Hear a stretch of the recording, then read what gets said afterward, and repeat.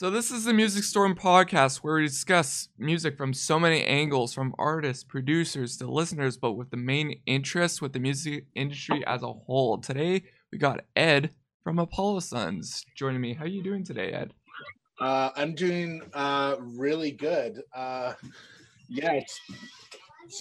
my god. Sorry, my partner just came in. That's all good. Start this?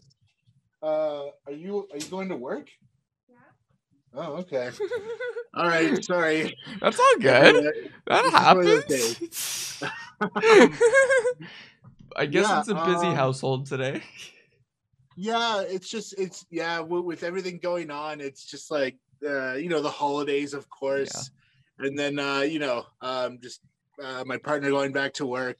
Hi. Yeah, partner. She works in film, so it's her first day on this new production. Ooh. Violent Night. Ooh, it's a doozy. I have a friend that was in film too. She's a hairdresser in film and everything, so she cuts their hair and everything. So she loves it. Nice. Yeah, but yeah. Sorry. So I should be introducing myself, I guess. Yeah. I'm. So name's Ed DeRoche. I'm the guitarist, band leader, manager-esque of the 10-piece psychedelic jazz funk band from Winnipeg, Apollo Sons. We've been around since we've been active since 2016. Released our first EP in 2017, and then have toured heavily through Canada. For the last few years, and then we had about 150 US Canadian dates in 2020 that got obviously interrupted. And now we're just kind of navigating the pandemic, and we rebooked about 150 of those dates for 2022 starting in April. So we're just like fingers crossed and hoping at this God, right? Yeah. We've been in this constant. We had a band meeting last night, and it's like a constant like gut check of like, I hope this happens. And it's like a horrible way to like navigate a business and develop and build and be like, well, fingers crossed. Like, how many years do we have to say fingers crossed? And the amounts of money that you guys put into it, and then you get canceled, and then you lose money from this, and it's been terrible for you guys probably, and I feel so bad for you guys about this. It's been pretty it's been tricky because I mean we've definitely invested, not as like a lot of money, yes, but also like a lot of time, resources, and I mean there's been a lot of lemonade being made out of the pandemic, which is great. I mean, we definitely I feel utilized the time, but at this point it's like, okay, so we used 2020 and 2021 to build heavily online while doing as much live and in-person stuff as we could, and recording and doing live streams. But at a certain point, it's like we can't continue doing that over and over again in the live streams, and I'm just over them. Like, I think generally they're just super boring. And I mean, like we did a few and they went really well, but at this point I think musicians are kind of burnt out on live streaming, and the public and listeners are like, we want to see live music again. That's the thing. Like, even then, I know so many artists that have not done like a live stream show or whatever since until like last year, because everyone did. That was the thing for 2020, I guess, but then 2021 was like, oh yeah, let's start getting back into live music now, which we did for a bit, and then things now shut down again. So it's like, what works, what doesn't, what can we do at this point now, right? Because it's and I mean, it's getting to the point, like, because it's very hard to monetize live streams, and a lot of work goes into them, because I never wanted to do like, and we never did, the band on a couch with an acoustic guitar, and it's like horrible audio, there's no production. Like, we set up in a studio, got lighting, mixed it properly, got a film crew, and did it properly. But that takes a lot of time, logistics, a lot of money. And, we made a couple bucks on each of them, had some great presenters, and we got a little bit of funding. But like it's like a sunken cost, and I mean, I think it did build our audience a little bit and also kept some engagement going, which is great. Like we were very fortunate that we had a lot of time to like build our audience, and that's been great. And we've met and connected with a lot of new community, which is great. But at this point, it's like if we can't monetize those live streams to a point like of a live show, which is super hard to do, besides asking for donations and here's our PayPal link. Like, it's really tricky to do. And having gone and played live shows again, and like even gone to a bunch of other shows that like as an audience member, there's just something so amazing about feeling just the vibrations through your feet and like through your body that I'm like, I was worried at the beginning of the pandemic that everyone was going to be like, we'll never have to play live shows again because live streaming. And then I'm like, immediately once live music came back and I started going to college, just like, oh, right. Like this is human interaction and we respond chemically and emotionally to each other and through like sharing of endorphins and chemical responses and all of our senses. We need that. We are organic beings that react and work with each other. Like, when people are like, I'm going to be a digital entity, I'm like, that's not going to work out, right? Because there's even then, like, there's also all these people, all these young individuals in the scene and everything that are starting to come up from live music, and you just kill that from them. And it just sucks. It really sucks that it had happened. And now we're slowly getting back, but who knows at this point now. I knew there would be bumps. Like I knew there would be bumps in the first year of reopening. But this Omicron one is like, we actually had to cancel some dates out west. Like we had some nice festival dates planned, but unfortunately those bit the dust. But we're very hopeful. I'm still extremely optimistic that our April runs starting in April will be okay. From what I've read and from actual experts and people that are not just like spouting crap, that like this will be a fast wave and a big step towards hopefully the end of this. Because we all want to really get back to it, and everyone in the band and myself, like we really love the music and we love performing, and I believe in it. I think it's a really positive thing and a great experience that we're doing. But it's like, it's super hard to be like, how long can we continue planning and then pulling it back? Or it's been rough. Like, you don't want to cancel any more shows and push it back. Like, I know, what is it? There's I don't know if you know, Breakout West is happening, I think, next month. Oh, yeah. I'm actually a speaker. I'm a speaker in one of the panels. Nice. And we've won a couple of Western Canadian Music Awards. I know that. Very familiar. Yeah, I love your band. So it's like, it's cool that you guys got to say yes to this. And even then, I've known you for years and everything, but I really hope that Breakout West does happen, just because it's like so many artists awards, and just it's a good community of musicians just getting together for like a good weekend or two and everything. So and we see from the Omnicore variant, I don't know, like it's up in the air. It sucks. It really sucks. And the thing is, like, and being on that side, all of these festivals and conferences are like having to, like, you're still promoting it.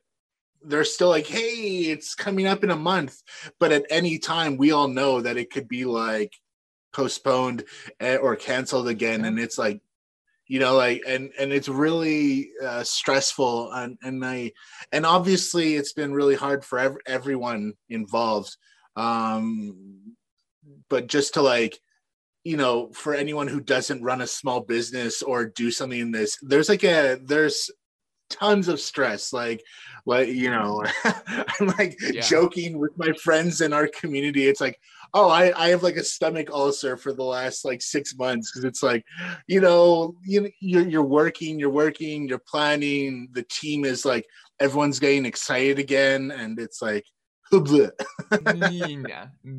yeah. Dang. But yeah. So let's go to the beginning, Ed, from Mhm. Apollo Suns, your music career. What got you into music and the start of Apollo Suns, really?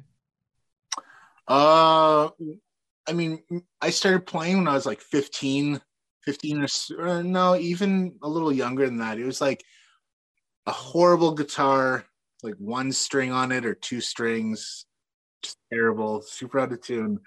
But I remember there, you know, I, I think my first sign of like liking music came from this like PlayStation 1 game called Parappa the Rappa. And it's like this play along song game.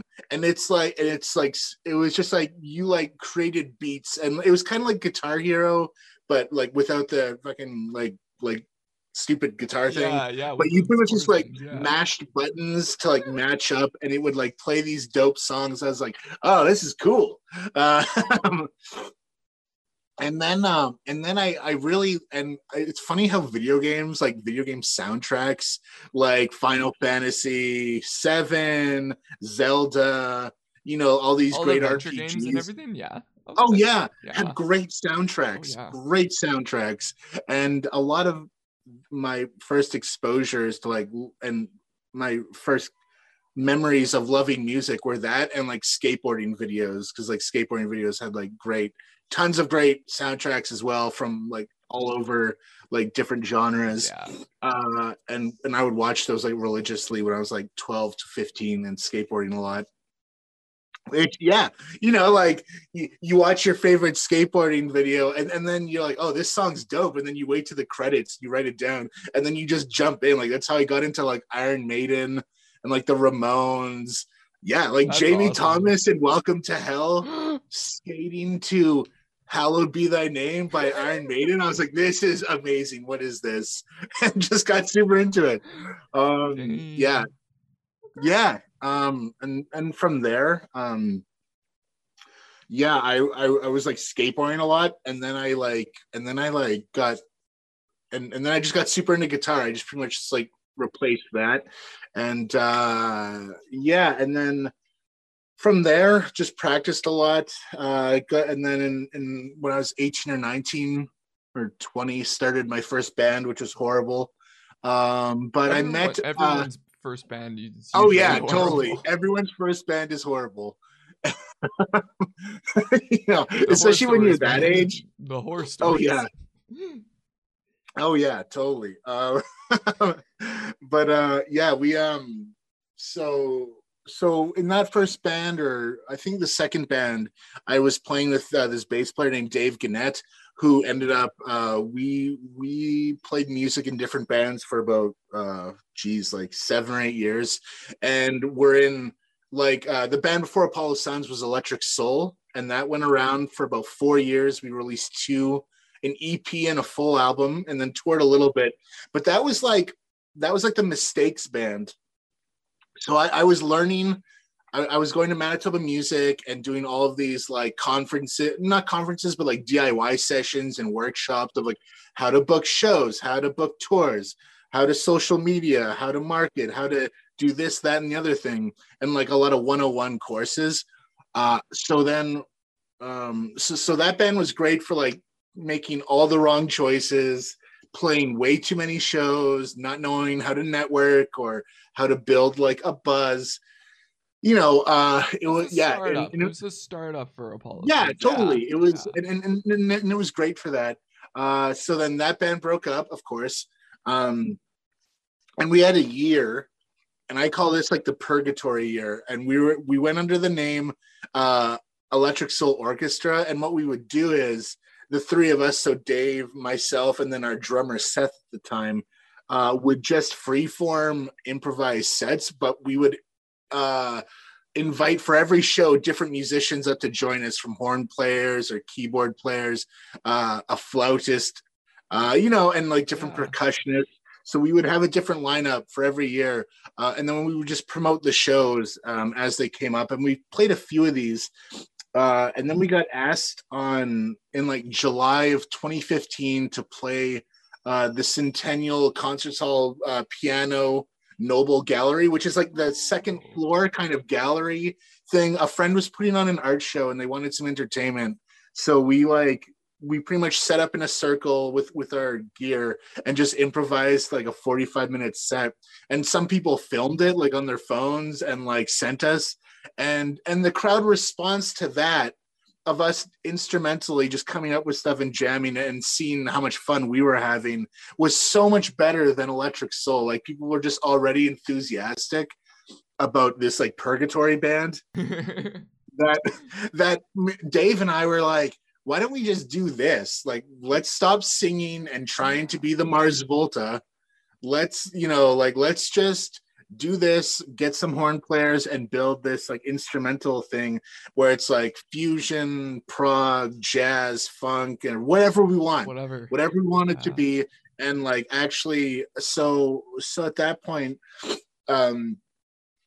personally, I was going through like a really heavy like breakup with like a long-term partner. So after that, it was like everything. It was like a starting point and a new beginning for like everything in my life. Like I found a studio apartment that was super small and cheap, so I could just save a bunch of money and invest into the band. All I did was practice and go out to shows and work. And just like woodshed, and then we just like rehearsed a lot, and then so everything was like let's build just yeah, exactly. And it was like it was just a singular goal. I was like no more messing around. Electric Soul was where I made all my mistakes. No more bullshitting. Let's do this. And as soon as Apollo Suns, even from our first show, the enthusiasm and response was great. And then that number built, and we had more and more people coming out to shows and more people.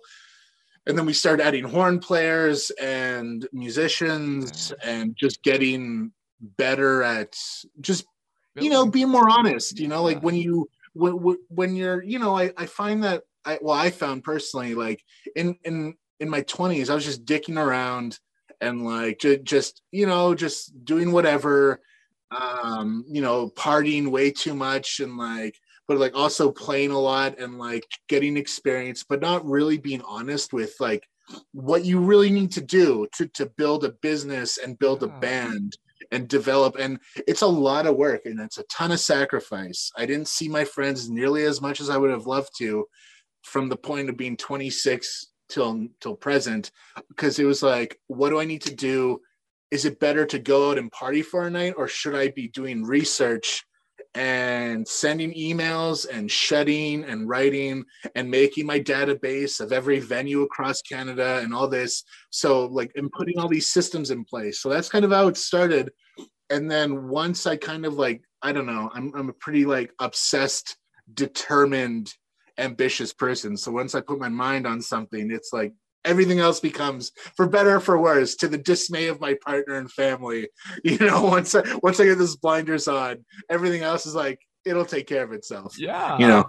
Yeah, I love that you had a set plan going to motion and how you were building it up and everything. Like, there's a lot of new bands in the Winnipeg scene really does not know what probably you've done all as well, just like trying to get those venues, get those connections, and they still don't. Even some of these young artists that are about as well, their 20s, they still don't know what to do in this day and age with music. And you've been in the scene for so long, and I know that. And I'm like, it's awesome that you know this stuff, and it just amazes me how much you know so much in the scene and just in general the Winnipeg scene, the Manitoba music scene, and just like I love it, Ed. Yeah.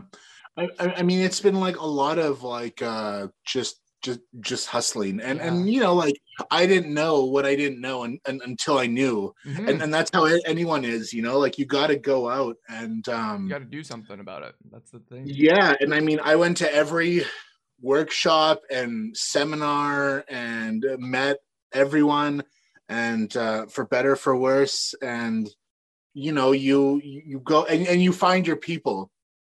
So now it's interesting because like now I'm at the age, and Apollo Suns is like, we've been around for 5 years, and now we're starting to go internationally and like into the US and the UK, and we have like a full team and a label, and now it's like people are like, oh, you're successful now, and it came and like and but because they've only been a fan or known of us for a year, they think it's like that, like people, when people see like, oh, it's a lot of luck, and there's like, oh, this band came out of nowhere. No band comes out of nowhere, like, or no business even, like, people don't. Yeah, you have to like, people don't pay attention to the grind years usually. We definitely have our fans from day one, and they're still coming, and they're still supportive, and we keep a really like close relationship with them. But there's a lot of new people that, like, who don't know the backstory or the 10 years of grinding, and like the 10 years of no's and rejections, and now it's like, now things are starting to build, and that critical mass is starting to build, where like it starts, in especially in Canada, where we've done a ton of work, it's starting to propel itself a little bit more, which is very exciting, but also a whole new dynamic of like, a whole new work dynamic and responsibilities and accountability, and just like, just keeping everything together, like it. Yeah, I totally understand that on so many levels and aspects of that. But going back on what you said with your jam sessions and everything, how much of your songs are actually that you've released are improvised? Is it all of them, or is it just from band practices that you guys just like, yeah, this is the next song that we're gonna release and everything? We haven't improvised a full song in quite a while, actually. Now like there's a lot of improvisation in our music, and especially when we're like conceptualizing or kind of jamming in like the rehearsal space, some things do come out of just like a warm-up riff, and then like Dark Knight, for instance, was like a warm-up riff, like the ba da ba da da ba da da da da da da. What was Aaron warming up on Barry, and I was like, what is that? Like, what is? And he was just riffing on like a Too Many Zoos thing, just like making fun of Too Many Zoos, which we love. Like that band is dope, and Moonhooch as well. And then we just started jamming on that, and I came up with the chorus melody, like that rehearsal, and then from there we jammed on it a bunch, and then so what kind of happens now, because we're all like, the band is all have jazz majors, and like some of them have compositional majors, so now it's like we kind of jam on stuff and kind of like feel it out, and then once we have an idea of like, oh, this song is going to make it to like it's not going to end up on the cutting room floor, as they say, and then we take it and then do a bunch of arranging on it, do the horn voicings, kind of like, and then like cut the fat, because we are trying to make like like intentional, like very like developed, but not overproduced or overdeveloped. It's kind of like this fine line. There's certain things that and like like some, like there's been certain songs where I've kind of been like, I feel like we kind of worked on that too much, to a point that it took away that initial raw energy. I totally understand. There's so many bands that put so much heavy level on production and everything, or there's too much of this certain sound in this that you just gotta lay it back a bit. Yeah.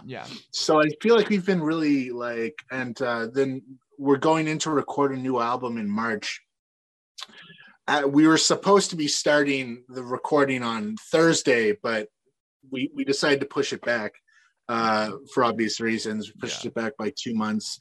But with these new songs, I feel like it's a really good mix of like, now I feel like we've developed the Apollo Sun sound over 3 EPs, and we're kind of shedding our influences. Like obviously they'll be there, and you hear them, because nothing is ever truly original at this point.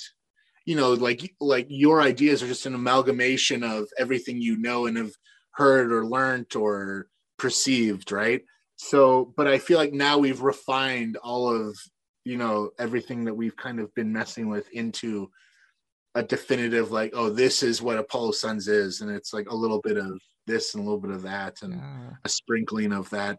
So but there is some improvisational period like passages on the new album, and live, especially with horns. Oh yeah. Improvising an entire thing with horns and getting everyone on takes a lot of trust and a lot of time and a lot of like hours spent together. But now with like the more solidified lineup coming out of the pandemic, there's a lot more trust, and on stage we're starting to improvise more and more. So that's fun.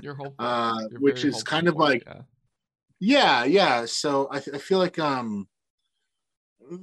kind of taking that first kind of like idea of like from the purgatory year of like when it was just improvised and it was super raw, and there was a lot of crash and burn moments, but there's also a lot of like really dope, awesome, like things came out really of it, great moments.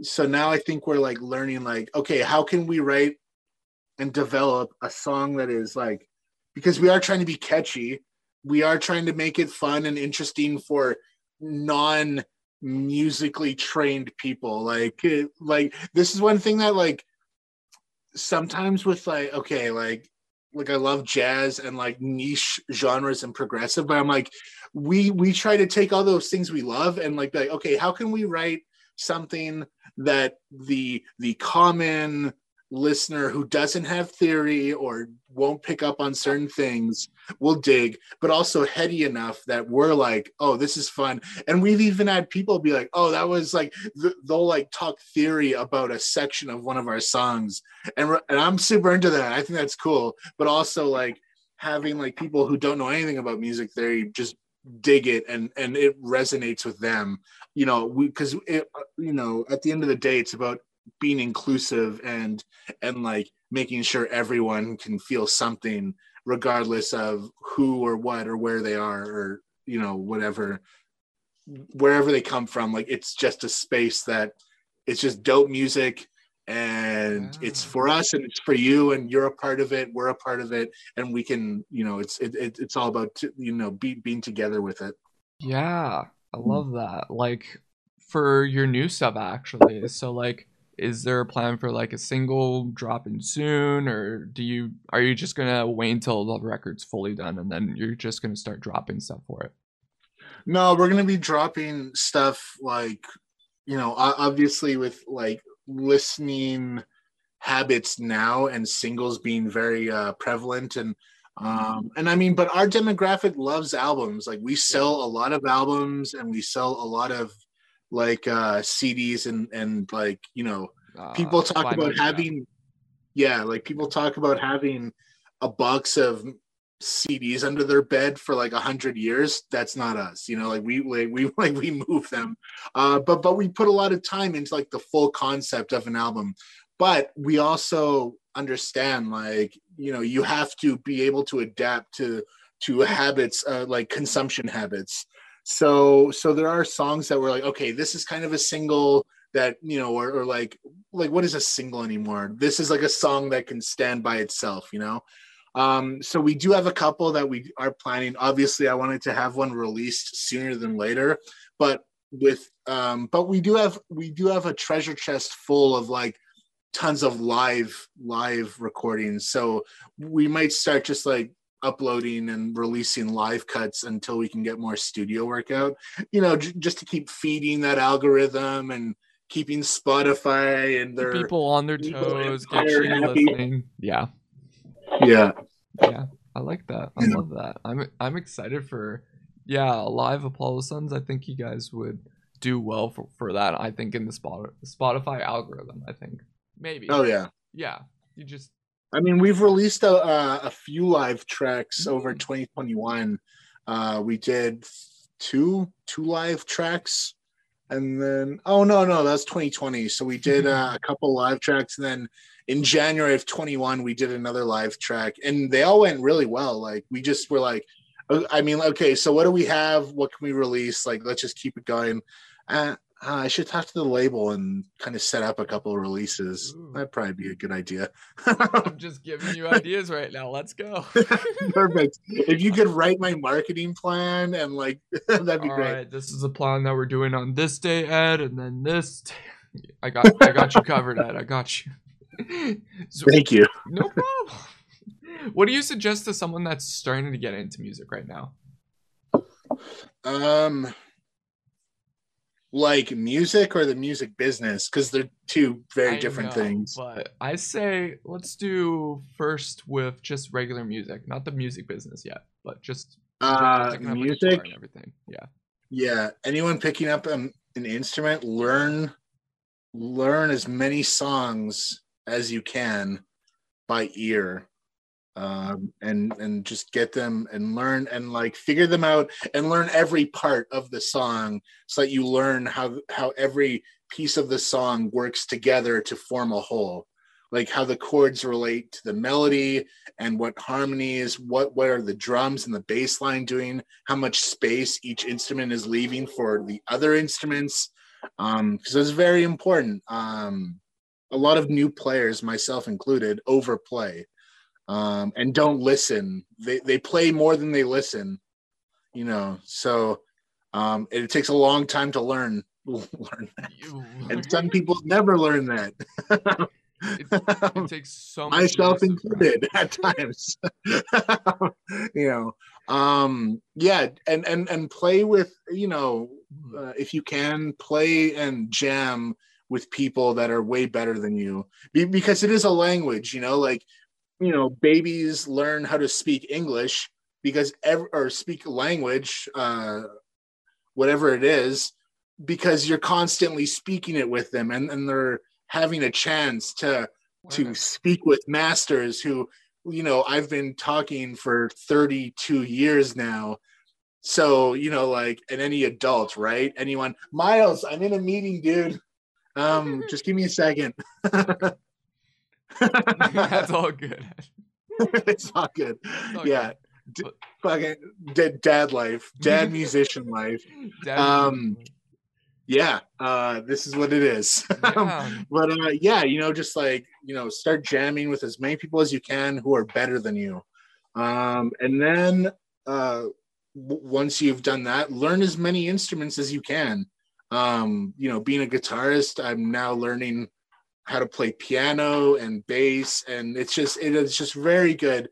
And fundamentals, learn rhythms and how time works, those are my, because like these are things that I neglected for years and now are having to really shed and focus on fundamentals and like very basic things I practice in my like practice sessions every day of putting on a metronome and just clapping out different rhythms that I should have been doing 10 years ago. And now, and now the consequences of you not doing those now. I didn't brush my teeth for 10 years musically, and now I'm like, oh God, I've got to scrub the plaque off because I have shitty time. Oh God, I'm so sloppy. My technique is terrible. Why didn't I floss? Yeah, I totally get what you're saying with that. But what about the music business side now? How about like getting into that? Yeah, the music business side. And I think it's really important to kind of set goals as both a musician and individual. And if you're playing with a band, set band goals, and they can be very big and ambitious. I think that's great.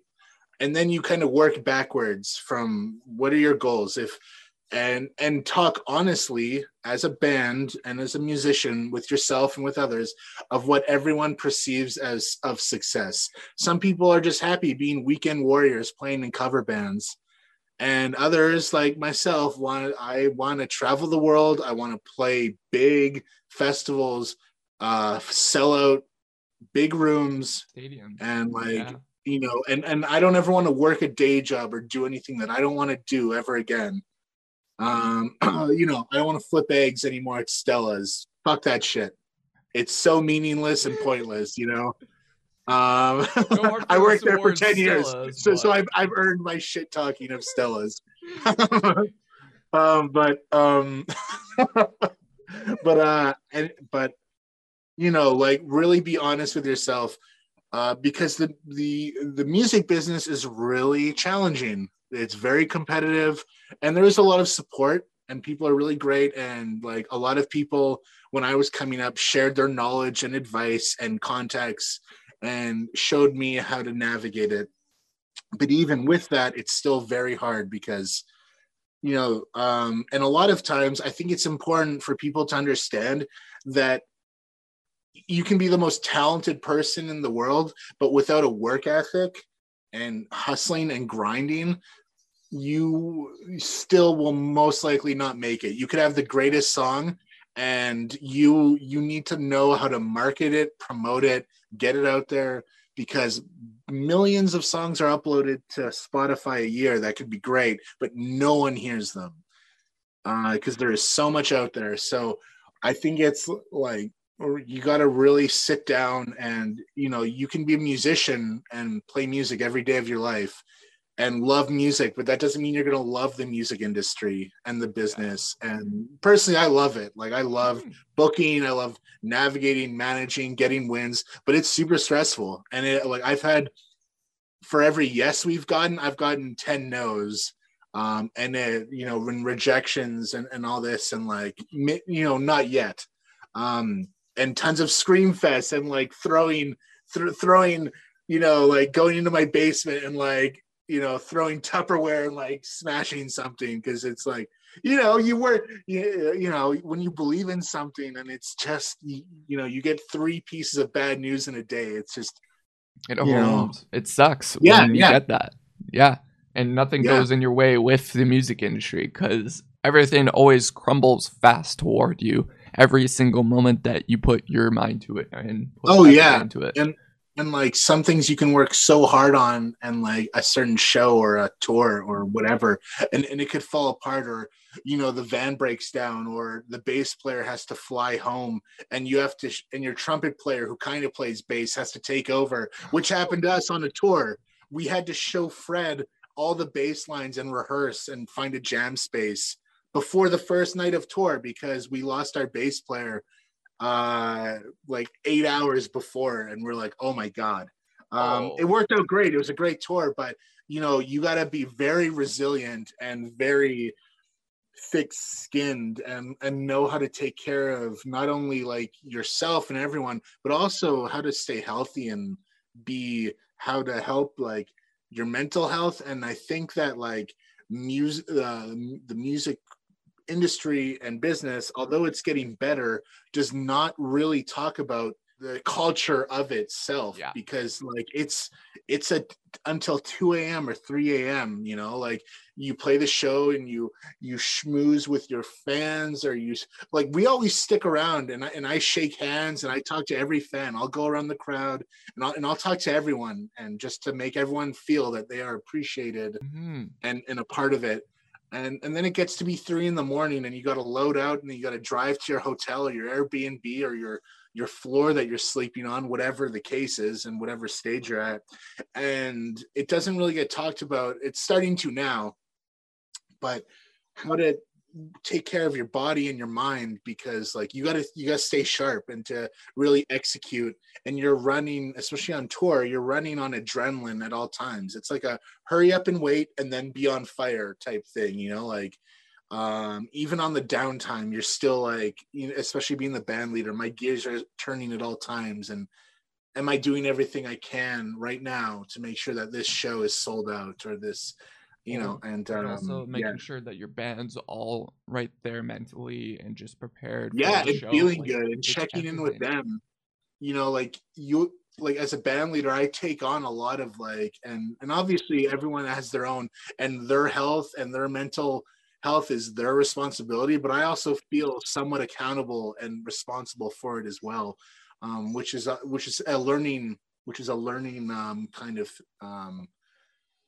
dynamic and a learning experience as well. But I think that, yeah, like I don't know what my overall point was, but just, just making sure that you're taking care of yourself as well.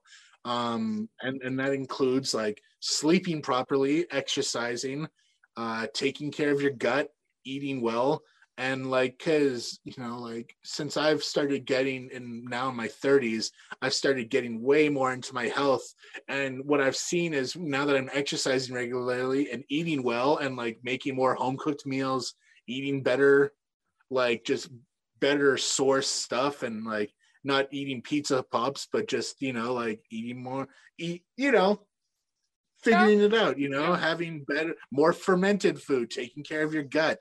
And that has helped my mental health because, like there's tons of studies that show like your gut health is entwined with all parts of your body, and taking care of your back is, like all these things. Your body is an ecosystem, right? It works with itself. So anyway, if you're going to get into the music industry, understand that it is not here to promote good health, and that is on you. Make sure you're taking care of yourself. Just because you have drink tickets for free at a show doesn't mean you have to drink. I love that. I love that motto that you have there. What's that? It's a good motto. Just drink at a show, or just don't drink in general. It's great. Yeah, it's weird, it's weird to not drink at a show, but I honestly, I'm like, I'm good. I'm good. Yeah, like even then, like I'm a photographer. I don't drink at shows because then I know, hey, I have to be wary. Oh, I might mess up the shot now. So it's like, yeah, I'm good. I'm also at work. Like, that's one thing. Like this is my job and career, and I love it. And like I work on it like 8 to 10 hours a day. Like this is, I'm there to provide entertainment, and we're there to provide, and your service and everything for these bands or these be professional. Individuals. Yeah, you got to be professional in your job, and this is your job. And then I've worked with bands, and we've been on festivals where you a band isn't professional, and then it's not like inadvertently like the crew is shit talking them, but I've been in a green room where the stage manager comes in and just offhanded is like, man, that effing band, they went 20 minutes over, and like, this person just vents, and you're like, oh, they're not being hired. And then that person, if someone asks, because the music industry is all about networking and connections, and like, and even if you're not friends with someone, you should be professional when you work with them, because everyone talks to everyone. Oh, how was that band when you booked them here? Oh, they were great. Book them, put on a good show, professional, easy to work with. Or they were dicks, they showed up late, they didn't have a stage plot, and then they played over their time. That band's not getting hired again. I see it all the time from horror stories and also shows, and just from band tour videos, and that it's terrible on how these labels, these promoters, and all these people are just like, yeah, screw the band and that. I'm like, no, like there's stuff going on as well, but also it's just like, yes, you have to be in this time frame, you're supposed to play at this certain time and everything. It's just and also like obviously things go wrong, stuff happens, like we've having toured a bunch, like some things just happen, and as long as you're doing everything you can in your power to make sure that things are running, and like sometimes you can't help when a flat tire happens in the middle of like rural BC, and you're like, well, we called CAA, we've been in touch with the venue, we'll try to make it there, and we're doing everything we can, and people are like, okay, yeah, totally, but there's like a difference, like even if everything goes wrong, and we've had shows where everything goes wrong, no one shows up, and the venue is still like, you worked your butt off, you tried your best, and we would love to work with you again. We'll just make it we'll just figure out what didn't work and just massage those areas, and going off of that, like I know you mentioned that you guys are on a label now and everything. So like how what are your thoughts about artists getting into labels? Like do you suggest like new artists to get into labels, or if they shouldn't? Like what is your take on, I guess, labels in the industry now? I don't think you need a label to be successful. I think that's like the old school mentality, like the archaic kind of like, you need a manager, you need this, and you need a label. Because you can release music for free now. Generally, like, you know, Bandcamp. And there are tons of like digital services, distributors. TuneCore, CD Baby, you know, all those, DistroKid. You know, I would never tell a band that they need to be on a label. And we're 5 years in, and we started working with a label, and it just made sense because I love their roster. They're great working with the musicians. It's very collaborative. It's not a major label. It's like we're gonna work with you, and we're gonna collaborate on like the timelines. We're gonna have, you know, we're just gonna work with like, and they're never barking down our throats about like they need this, and this. No, we're not releasing this song. Like, and we have a lot of discussions about everything that's going on, and they're very artist friendly. And they have a lot of connections in like our scene.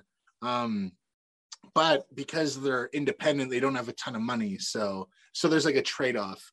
The thing about like major labels is that, you know, they're like super predatory.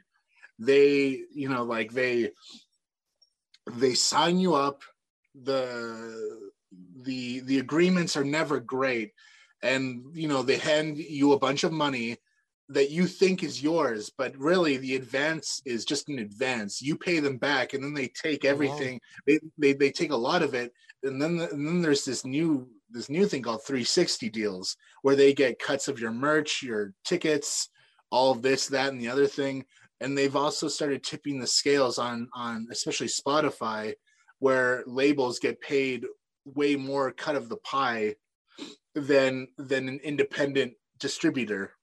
Ooh. So yeah, so I mean, yeah, like it's kind of like, you know, anyway, it's kind of like this tip scale type thing. But anyway, so I do think like there are great labels out there, but you don't need a label to be a successful artist. There are tons of artists making a living and supporting their families, not on a label. Yeah, independently. And now we have this new age of stuff like, of course, you probably have not gone into like, you know, TikTok and all these other like new social platforms that are blowing up. Back to music marketing, like, yeah, there's so much stuff in musicians' hands now that they could promote their music in now that they couldn't before, probably in early 2000s days, of course, now. But like, yeah, there's so much in your fingertips now that you could blow up now.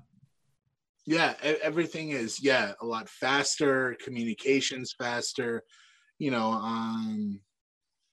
So you don't need any team. You don't even need, you could literally do it all yourself.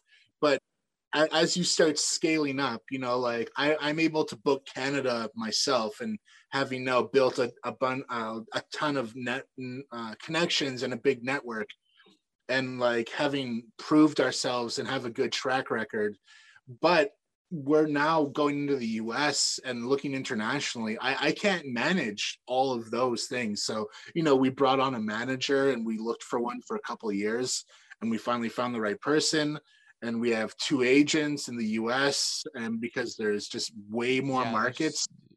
Like even then, like getting promoters, and also there's so many venues in the States, and there's so many cities that you need to figure out what's the right niche for your, also like your music. That's the thing, because each state's probably different for music, right? So and it's like there's 330 million people there, so there's just so much more there, and like there's more opportunities, more people to network with. So, you know, moving into the international markets, we scaled up our team, which comes with a whole new set of costs and time management and more meetings and, you know, way more Zoom meetings and all that, you know, just to keep the wheels turning.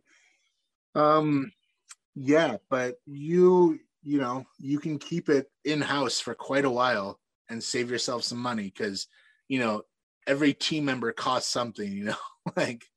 Yeah, everything does. So like, are you happy about like music streaming services now, or are you like not for it still, or like what do you think about that? I think music streaming in services are great. Like I love Spotify. Their artist discovery is great. I've personally, as a listener, discovered and found so many bands that I love that I might have most likely never have heard of before from all over the world doing super cool stuff that then influences the music that I make.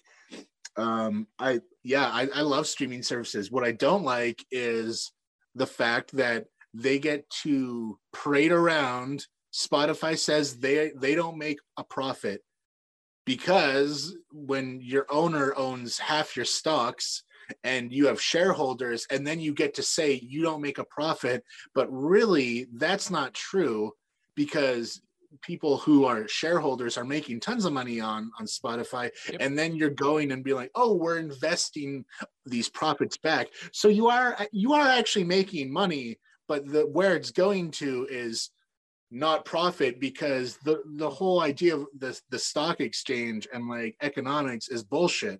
You like we put our fingers on the scale and we allow these people, like, you know, it's like, you know, and like anyone saying that a multinational conglomerate, because it isn't posting a profit because it's just selling off shares and, like, you know, all these things that they manipulate. And then Spotify gets to say that, oh, we're not, we've been in the red these last 8 years. Like, no, that is complete bullshit. That is complete bullshit. Daniel Ek, you are a piece of crap. You like he exploits like he is an exploitive, like predatory, like person, like, you know. Paul anyway, like calling you out there, Spotify CEO. yeah, watch out. We're gonna take you down. Let's go. If all Adele can do is get them to take away the shuffle thing, we have no pull. Like the thing is, like, and like millions of Spotify users and artists could take down their music and not use them, and they wouldn't even notice. Like, yeah. The only way that Spotify will change what they're doing is if Universal and Sony, like, were to be like, we're pulling all of our artists off. Like, bye-bye Drake, bye-bye Justin Bieber, bye-bye Beyonce, and all these, Billie Eilish, and all these, you know, and taking away. That's the only way that they would change. And the record labels aren't going to do that. Yeah. The labels don't care about artists. Like, they don't. You know, like those major labels, you know, they're, you know, they are not in the music business for music. They're there for business. You know, so having said that, I do love streaming services, but as an artist and a musician, and I would never, they're not consistent revenue streams. Some people do really great, and there is a lot of people that are making a living. Like, what is it, like 43,000 people are artists and musicians and groups are making a living off of Spotify streaming revenue, which is amazing. That's great. Yeah. That's super dope. But I would like to see more transparency and, like, actually, like can we just call it for what it is? Like, don't, like, if Spotify, I don't like that they're like, oh, we love music and musicians. Like, you can just say that you're in it for the money. I'm fine with that. Yeah. Don't I hate it when big companies like that say that they're, oh, we're here for you, and people like when TD or Scotia Bank says, oh, we're here for you. Oh, no, yeah. You're not. No, you're not. And that's okay that you're not. But don't pull that crap. Like, you don't have to pretend that you're here for my retirement, or you're going to take care of me, or you're here to help us. You're not. It's fine. Like, but, you know, I'm going to outlive you before that happens. Damn it. Yeah. But you know, like anyway, we're getting really political right now. Yeah. But I think it's important to talk about as well, like to know what you're dealing with.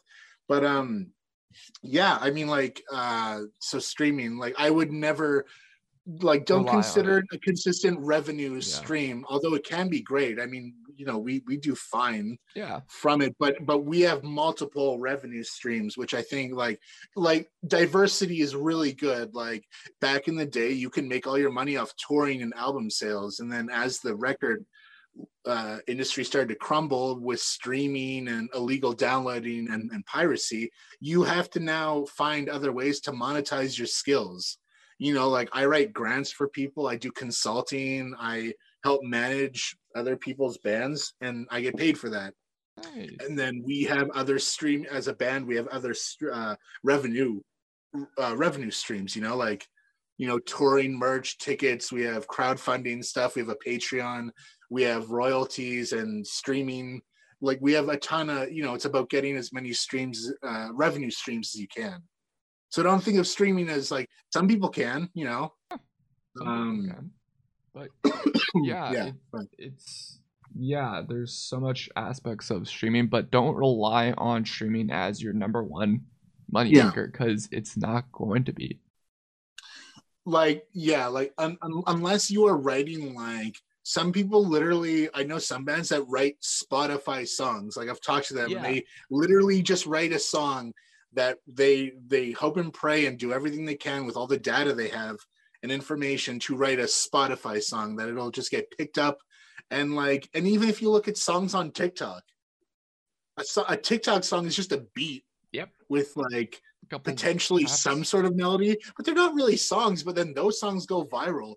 I'm kind of interested to see, and I'm kind of worried that, like, because our consumption habit has now gone from like a minute video to 30 seconds to 15 seconds. Are we supposed to pack in the hook into a song within the first second? Because like, which is like, some songs do that, like pop songs have the hook right there, and then it's just 3 minutes of a hook. But there's not a lot of substance there a lot of the time, for me personally. So I'm just kind of interested to see how, but I feel like even, but I also think that like there will be those people and those that resonate and like get into that world, but there will always be people that love like the long form, the album, the listening experience, and the live experience. Like some people just want to do live streams and watch Twitch all day, which is cool. I know a lot of people who do not want to do that. And so, you know, it's also just about like finding where you fit and where I fit and where, and like, and then, you know, just like be a part of that community. Yeah. Music's not going to go anywhere anytime soon. Oh, no, not at all. In general, digital music, anything of that sort, people say, I mean, like, well, like to me, like music is like the fundamental force minus stupidity in like the universe, you know, like, you know, like music is just so insanely powerful, and everyone has a song or a thing or a tune or something they hum every day throughout, you know, like I've only met one person who said they didn't like music, and I'm like, really? Like what? Yeah. Do you not have a soul? what is wrong? Are you okay? Are you what can I do to help you? Yeah, you mean, they have to at least like one song. That can't be physically, or I can't fathom that. That can't be possible. That'd be so like, you've never tapped your foot. Yeah, you know, like that. Well, Ed, if you could have like listeners and fans remember you about one thing about yourself, what would it be? Oh man, that's a really weird question. Weird question. What do you mean? About myself? Well, yourself and the band. I don't know. Oh yeah. Oh man, I don't know. I don't think it's important for any of them to remember me. But if you could remember Apollo Suns or check us out, that'd be great. Okay. Nice. I like it. yeah, please check us out on all of our socials. We'll be touring. We've got tons of music up, lots of videos, all the things to keep your consumption habits very high. Yeah, yeah, that's about it. Okay. What is there any like local music that you've been listening to that you want people to check out at all or no? Dr. Henry, the new band, is really great. Really love the band that he's put together. He was our bass player for a tour as well. He was like a sub. It was really great. But I love his new band. That's good. Although not my style of music, typically, I do like Julian's Daughter. They've got a really fun kind of abstract, but really, yeah, I dig it. Hopscotch Battle Scars, I'm going to give a shout out to. Again, not a grindcore or heavy metal, but I love the band. They're super nice folks, and they're really really groovy, really great groove metal as well. Mariachi Ghost is a big favorite of ours. Mahogany Frog, of course. Freddie and the Fire Nation, again, an ex-Apollo Suns member doing their own thing, which is great. Yeah, I mean, there's tons of great local bands out there. Yeah, there's lots of great bands everywhere. Yeah, in every single market, there's always great bands. Yeah, you'll see.